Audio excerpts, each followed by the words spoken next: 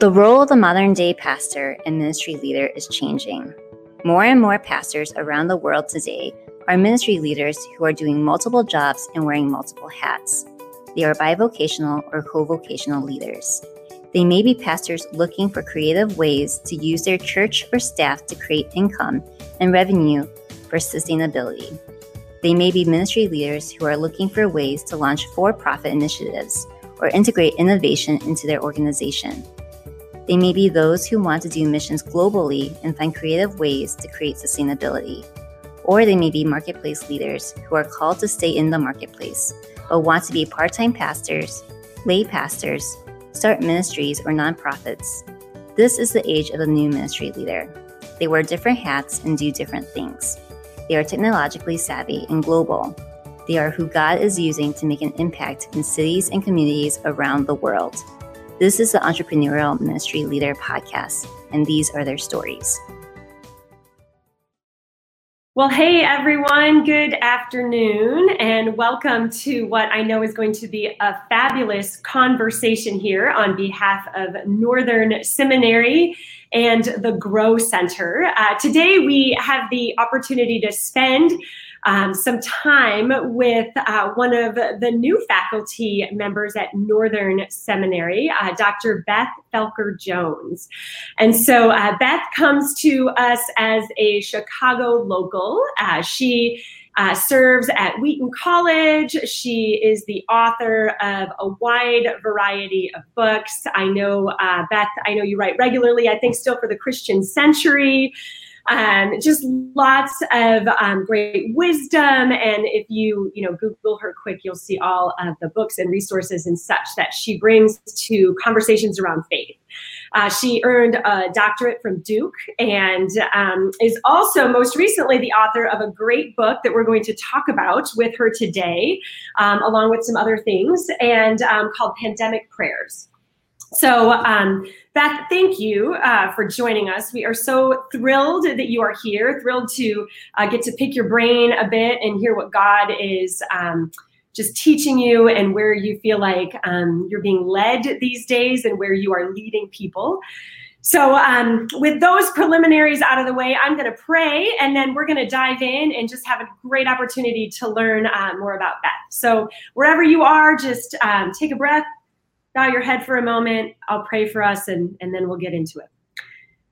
Lord, thank you for this day. Thank you for the gift of technology that allows so many of us from so many places to engage in this conversation. Lord, we are on different time zones in different places, but in this moment, in this conversation, we are together.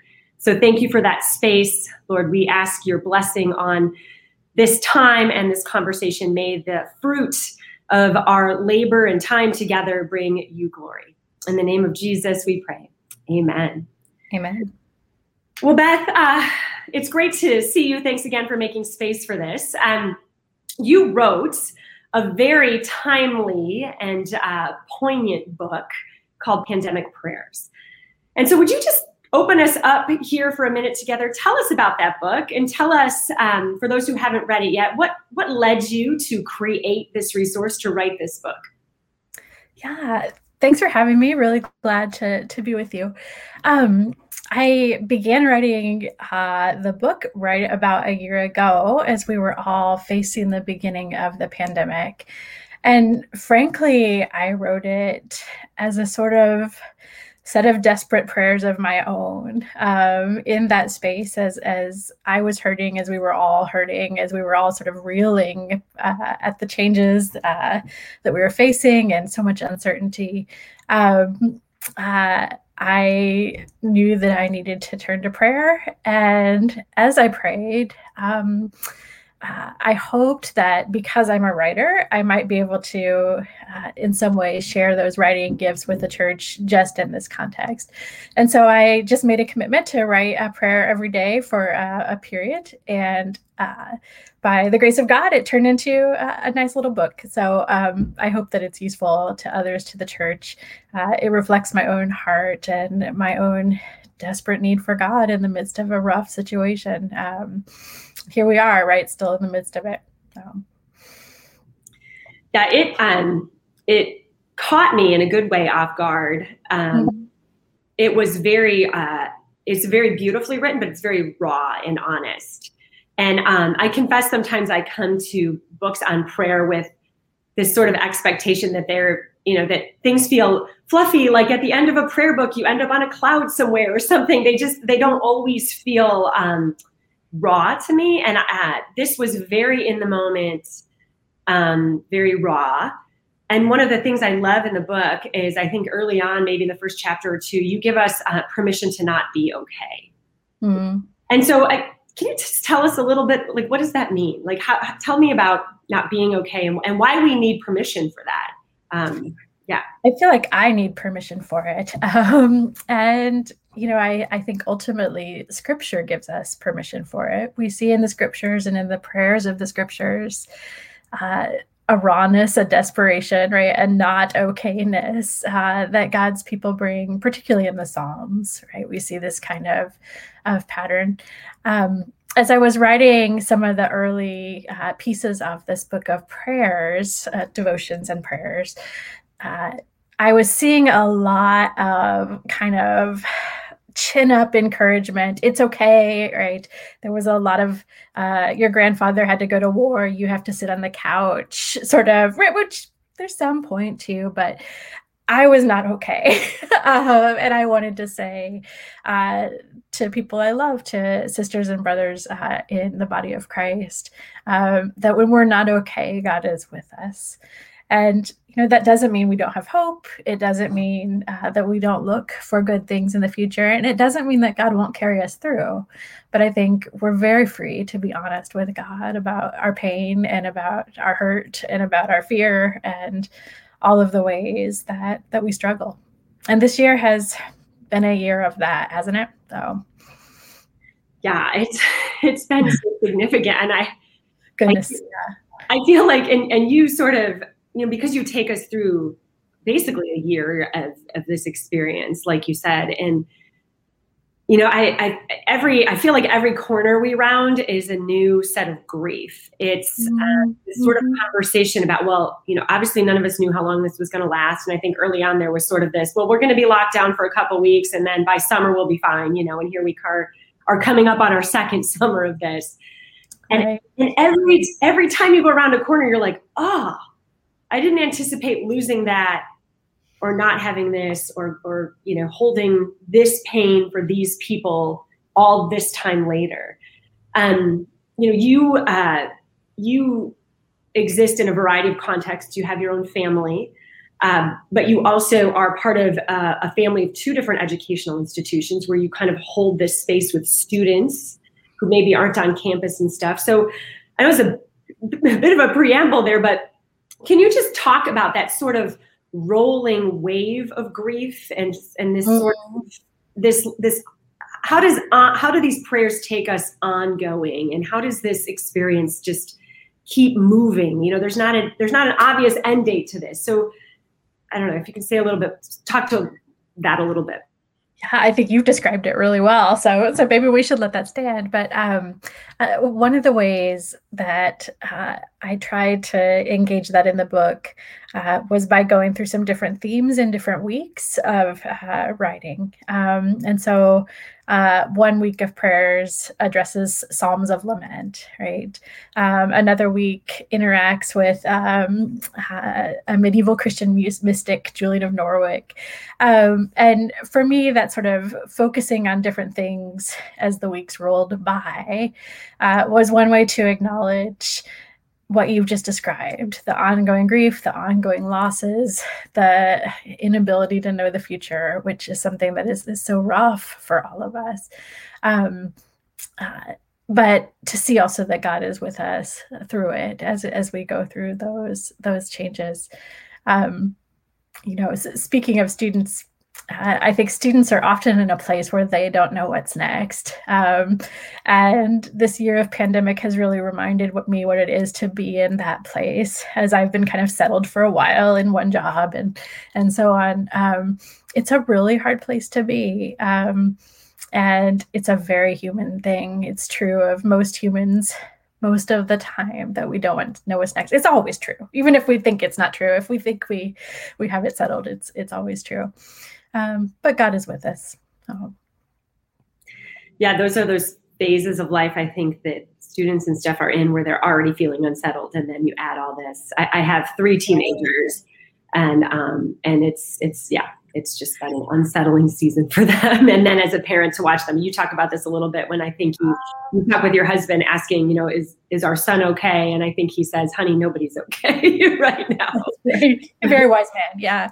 I have teenagers too. When this thing started, I thought, I feel for people with little kids, and I still do. But at this point, I think it's worse for the teenagers. It's so hard for them. They've really had to face a lot of losses. So. Yeah. And they continue to come. So, yeah. To go back a little bit, I loved learning more of her story. You do introduce us to Julian of Norwich in this book, and I did not know the history of the time that she inhabited and her exposure to pandemic and possibly some of what she had in her life that was similar to our time. Can you introduce us to her a little bit for folks that don't know much about her and why she was significant to this book? I'd love to. I love Julian so much. She's been such an important presence in my life through her writings. So Julian is a medieval Christian, and in some ways we don't know a lot about her. We have this book of writings she left behind, which is usually called the Revelations of Divine Love, and it's thought to be the first book of theology written in the English language by a woman, which is kind of fun. We do know, though, that she was what was called an anchoress, or for a man, an anchorite. And this was a kind of office of prayer attached to a church, and that is literally attached to a church. So if you took on this calling of the anchoress, you would move into a small room attached to the church with a window into the sanctuary where you could see the altar, and a window onto the street where you could meet people for prayer and counseling, and a window to people who would take care of your needs, right? The chamber pot and dinner and so on. But you were literally walled into this room, and you committed to being there for the rest of your life. It sounds super strange to us. It is super strange, right? But if you think about it, in the Middle Ages, you can't call your pastor at night. You can't write an email, write or text your friends. And the anchorite is there all the time, right? If you need prayer at 3 a.m, you can go knock on Julian's window, and she's there with you. So Julian lived in Norwich, and we know that during her lifetime, the Black Plague passed through the city twice. So not once, but twice, she would have suffered the loss of so many people that she loved. It's likely that she was married with children before she became an anchorite, and that she lost her family in one of these plague events. And so as Julian gives us her revelations of divine love, it's from the perspective of someone who has been through really serious suffering, right? And has seen the really serious suffering of others. She's not just saying, chin up, it's no big deal, right? She has seen the worst, the depths of suffering, and of death and destruction. And through that, sort of deeply through it, she points us to the love of God there for us nonetheless. And I think that's how we have to talk about the love of God in the midst of suffering. It can't just be things aren't that bad, are they? They really are that bad. This is a broken world, and it's full of pain. But God is with us. And Julian gives us probably her most famous line. She says that at the end of the day, what she saw from God was that all will be well, and all will be well, and all manner of thing will be well, right? And she's sort of reaching forward in hope towards God's future, towards God's good promises for us. But again, not in a kind of naive way at all. So she talks about the love of God. And it's really beautiful stuff. I could have written a lot more about her than the short set of devotions and prayers that are in the book. No.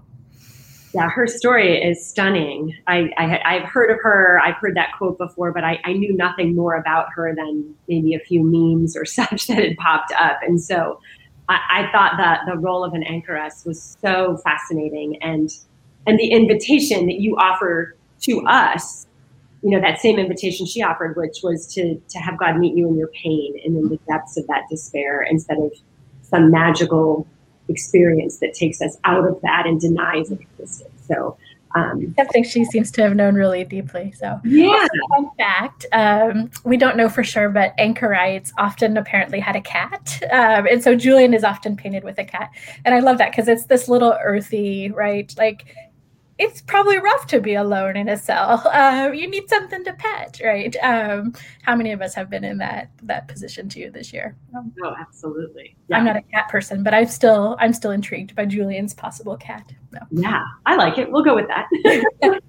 Well, and so you take us through her experience, and then you also remind us that Scripture has these spaces that are similar to, obviously, and this is where Julian drew her strength, but you talk about Psalms of Lament and these experiences of allowing ourselves to sort of shake our fist at heaven and be angry with God. And just culturally, why do you think that lament and showing our perhaps anger or fear is so shied away from? Why do North Americans, the dominant culture in North America, why don't we do lament? Why do we skip those Psalms and go right to Psalm 100? What's that about? I don't remember the numbers, but a huge number of the Psalms are Psalms of lament, right? And you're right. I think that we pay a lot less attention to them than we do all those beautiful Psalms of praise that we should also pay attention to, of course. I think we live in a culture that it's about winning. It's about projecting success. It's about telling people how well things are. I think we live in a culture where something like a prosperity gospel has a very easy entry into our psyches. We want to believe that God will make things rich and happy for us, right? And to admit otherwise is deeply countercultural. There have been a lot of calls to recover the biblical practice of lament, the biblical Psalms of lament in recent years from different quarters. And I'm really sympathetic to those calls. These are real human emotions. And again, God is with us in them. I have to highly recommend a book by Soong-Chan Rah, R-A-H. And it's a commentary on the Book of Lamentations, in which he thinks about the practice of lament. I don't have the name right now, but Google Rah and you can find it. And he is so helpful in thinking about how in a world of injustice, right, in a world of pain and suffering, in a world where acts of racism lead to violent death, right, as the church is dealing with even today, we need this practice of lament. It's a way of truth-telling. Right. And maybe that's a part of it too. Our culture isn't into truth telling. We like shiny surfaces and not deep truths. But God is otherwise. Amen. Well, it's interesting. Even the lifestyle bloggers or influencers who are trying to portray this messy life, are not actually that messy. It's just a perfect messy life, right? Yeah. Like on the one hand, everyone's like, hey, we've all been wearing sweatpants for a year, but at the same time, nobody really wants to actually truly show their life. So it's an interesting situation. So you tipped on something in that comment you made that I want to maybe expand on a little bit beyond the pandemic, because here we are in North America, in the dominant culture here in the United States. We've been working again through racial trauma and reconciliation. We obviously have all the efforts of pandemic. We have this, extremist, this highly politicized, highly politically charged environment we're in.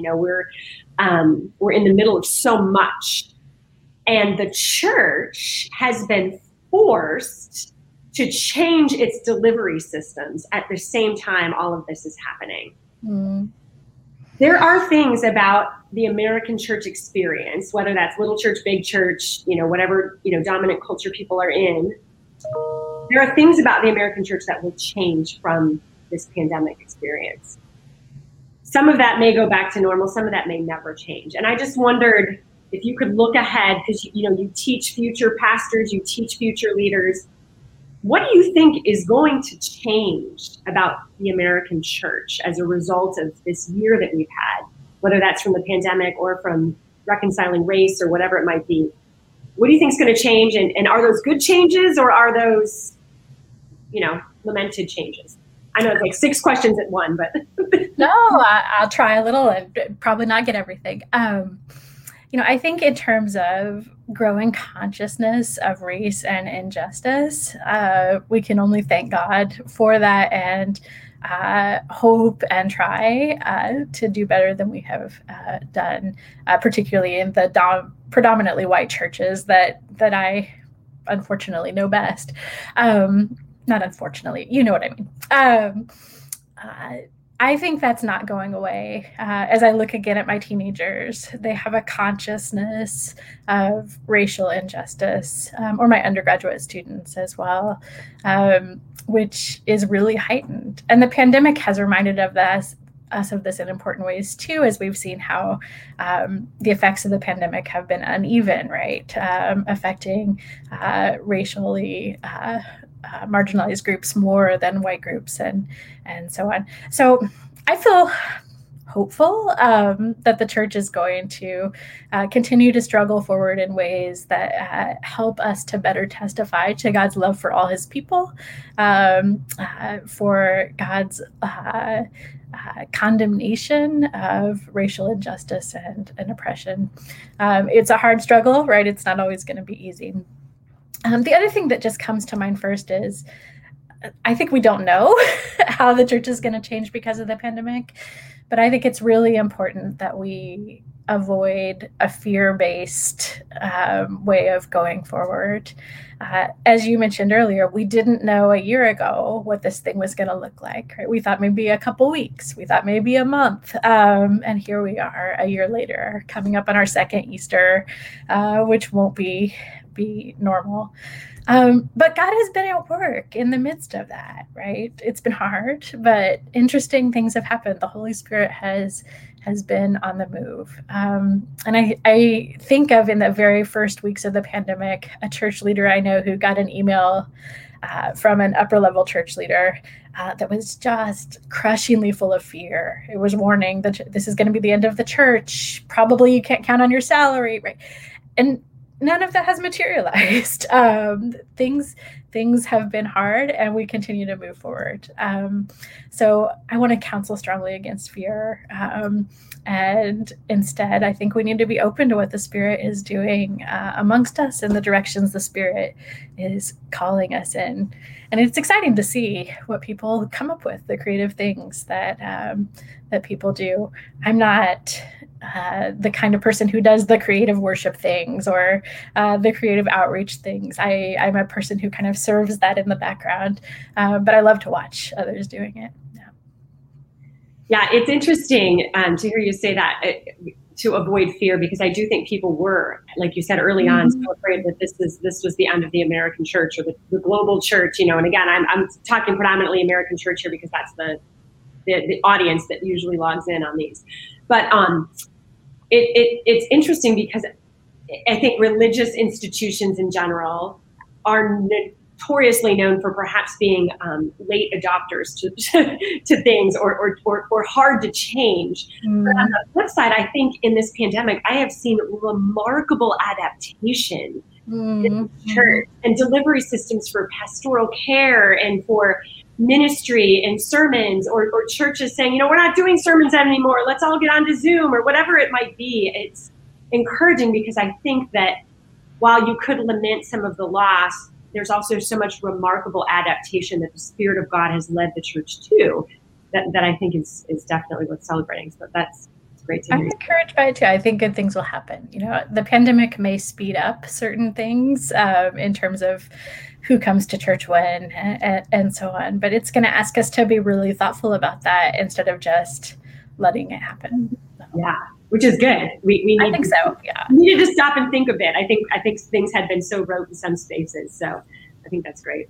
But we have just a few minutes left, and we just kind of touched here on the church. We are so excited about this. You are teaching a micro course this summer through the Grow Center. And for those of you listening in who might not know what that is, these are 4-week kind of mini courses that the Grow Center offers. You can take them for credit if you are a student somewhere, but you can take them without credit, which is what a lot of people do. If you are just a marketplace leader, a ministry professional, somebody who's looking to sharpen your skills, we like to draw people together around some kind of hot topic, urgent conversations, ways to learn together. So Beth, you're teaching one of those this summer.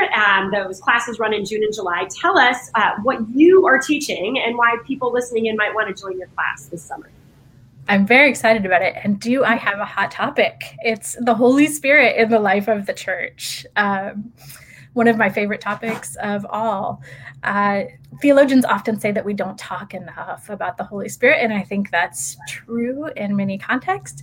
So we're going to have a chance in this short course together to just pause and pay attention to who the Spirit is, how the Spirit is revealed in Scripture, how the Spirit works in our lives to empower us and to help us to do things that we could not do on our own. But by the grace of God and the presence of the Spirit indwelling us, we may do. I think it's going to be really fun to learn together. I look forward to learning from my students as we talk about experiences students have had with the Holy Spirit in the life of the church. And I look forward to bringing some really exciting doctrine to the table. I think doctrine is exciting. It's my gig as we think about the Spirit together. So it's going to be fun. That's fantastic. Yeah, I cannot think of a better time to have a conversation around just the movement of the Spirit of God and how to celebrate and recognize that presence in our lives. So it's going to be a great class. I'm actually teaching one of those courses myself, and I was really happy to find out that yours was at a different time. So I plan on actually attending your class. So I'm very excited. I'd be honored. Yeah. That would be great. Well, I'm going to pray in a minute just to conclude our time. But before I do, if folks want to find this book or learn more about some of the other great work you've written, you guys, she has several books and is a theology professor. So just some thick, good, meaty reading that is really good. So how do we find your books? How do we find out more about how to get this book? Tell us how to find it. My books are available at Amazon or directly from the publishers. For the Pandemic Prayers publisher is Whiff and Stock. You can find it at whiffandstock.com. You can also find me and my books on social media. On Facebook, I'm Beth Felker Jones. On Twitter and Instagram, I'm Beth Felker Jones. So happy to connect with you there and to talk theology and to see what God is doing in our lives. I'd be honored if you take a look at those books. I've written many of them for the life of the church, and it's really important to me to write in a way that people can understand and that's accessible to the people of God. Well, you succeed at that. I'm telling you, I was nodding my head within about 30 seconds of opening this up. So it changed something in me. It shifted the way I prayed in this, and I was able to connect. So thank you. It is I'm honored again. Yeah. You have. So friends, if you are interested also in signing up for Beth's course or any of the other Grow Center courses this summer, there are 4 of them in June and July. All you need to do is go to the Northern Seminary website, click on the Grow Center, or click on the links that are appearing up, down, sideways. I never know which way to point, but they're around this electronic space right now, so you can click on those as well. So, Beth, I would love to pray for all of us, and then we will conclude our time together. So, but thank you for joining us, for sharing your wisdom, sharing your heart and your enthusiasm for what God's doing in the world right now. So, let's pray. Lord, thank you for this space. Again, thank you for this conversation. Thank you for the wisdom that your Spirit has placed in Beth's mind and heart. Thank you for the voice that she brings to the conversations that she is in. Lord, we pray your rich blessings over her and over all the friends who have joined us for this conversation, Lord. Thank you for the Grow Center, and we pray that the experience that we share here and beyond this space would be one that brings you glory. In the name of Jesus, all of God's people prayed. Amen. Thanks again, Beth, and we will catch up with you soon. Thanks for joining us for this week's episode of the Grow Center's Entrepreneurial Ministry Leader Podcast. To stay connected, make sure you subscribe to the Grow Center channel, rate and review this episode, and make sure to share on your social media platforms. We would love for you to follow along with the Grow Center on Instagram and Facebook at Grow Center Network and our website at www.thegrowcenter.com. See you next time.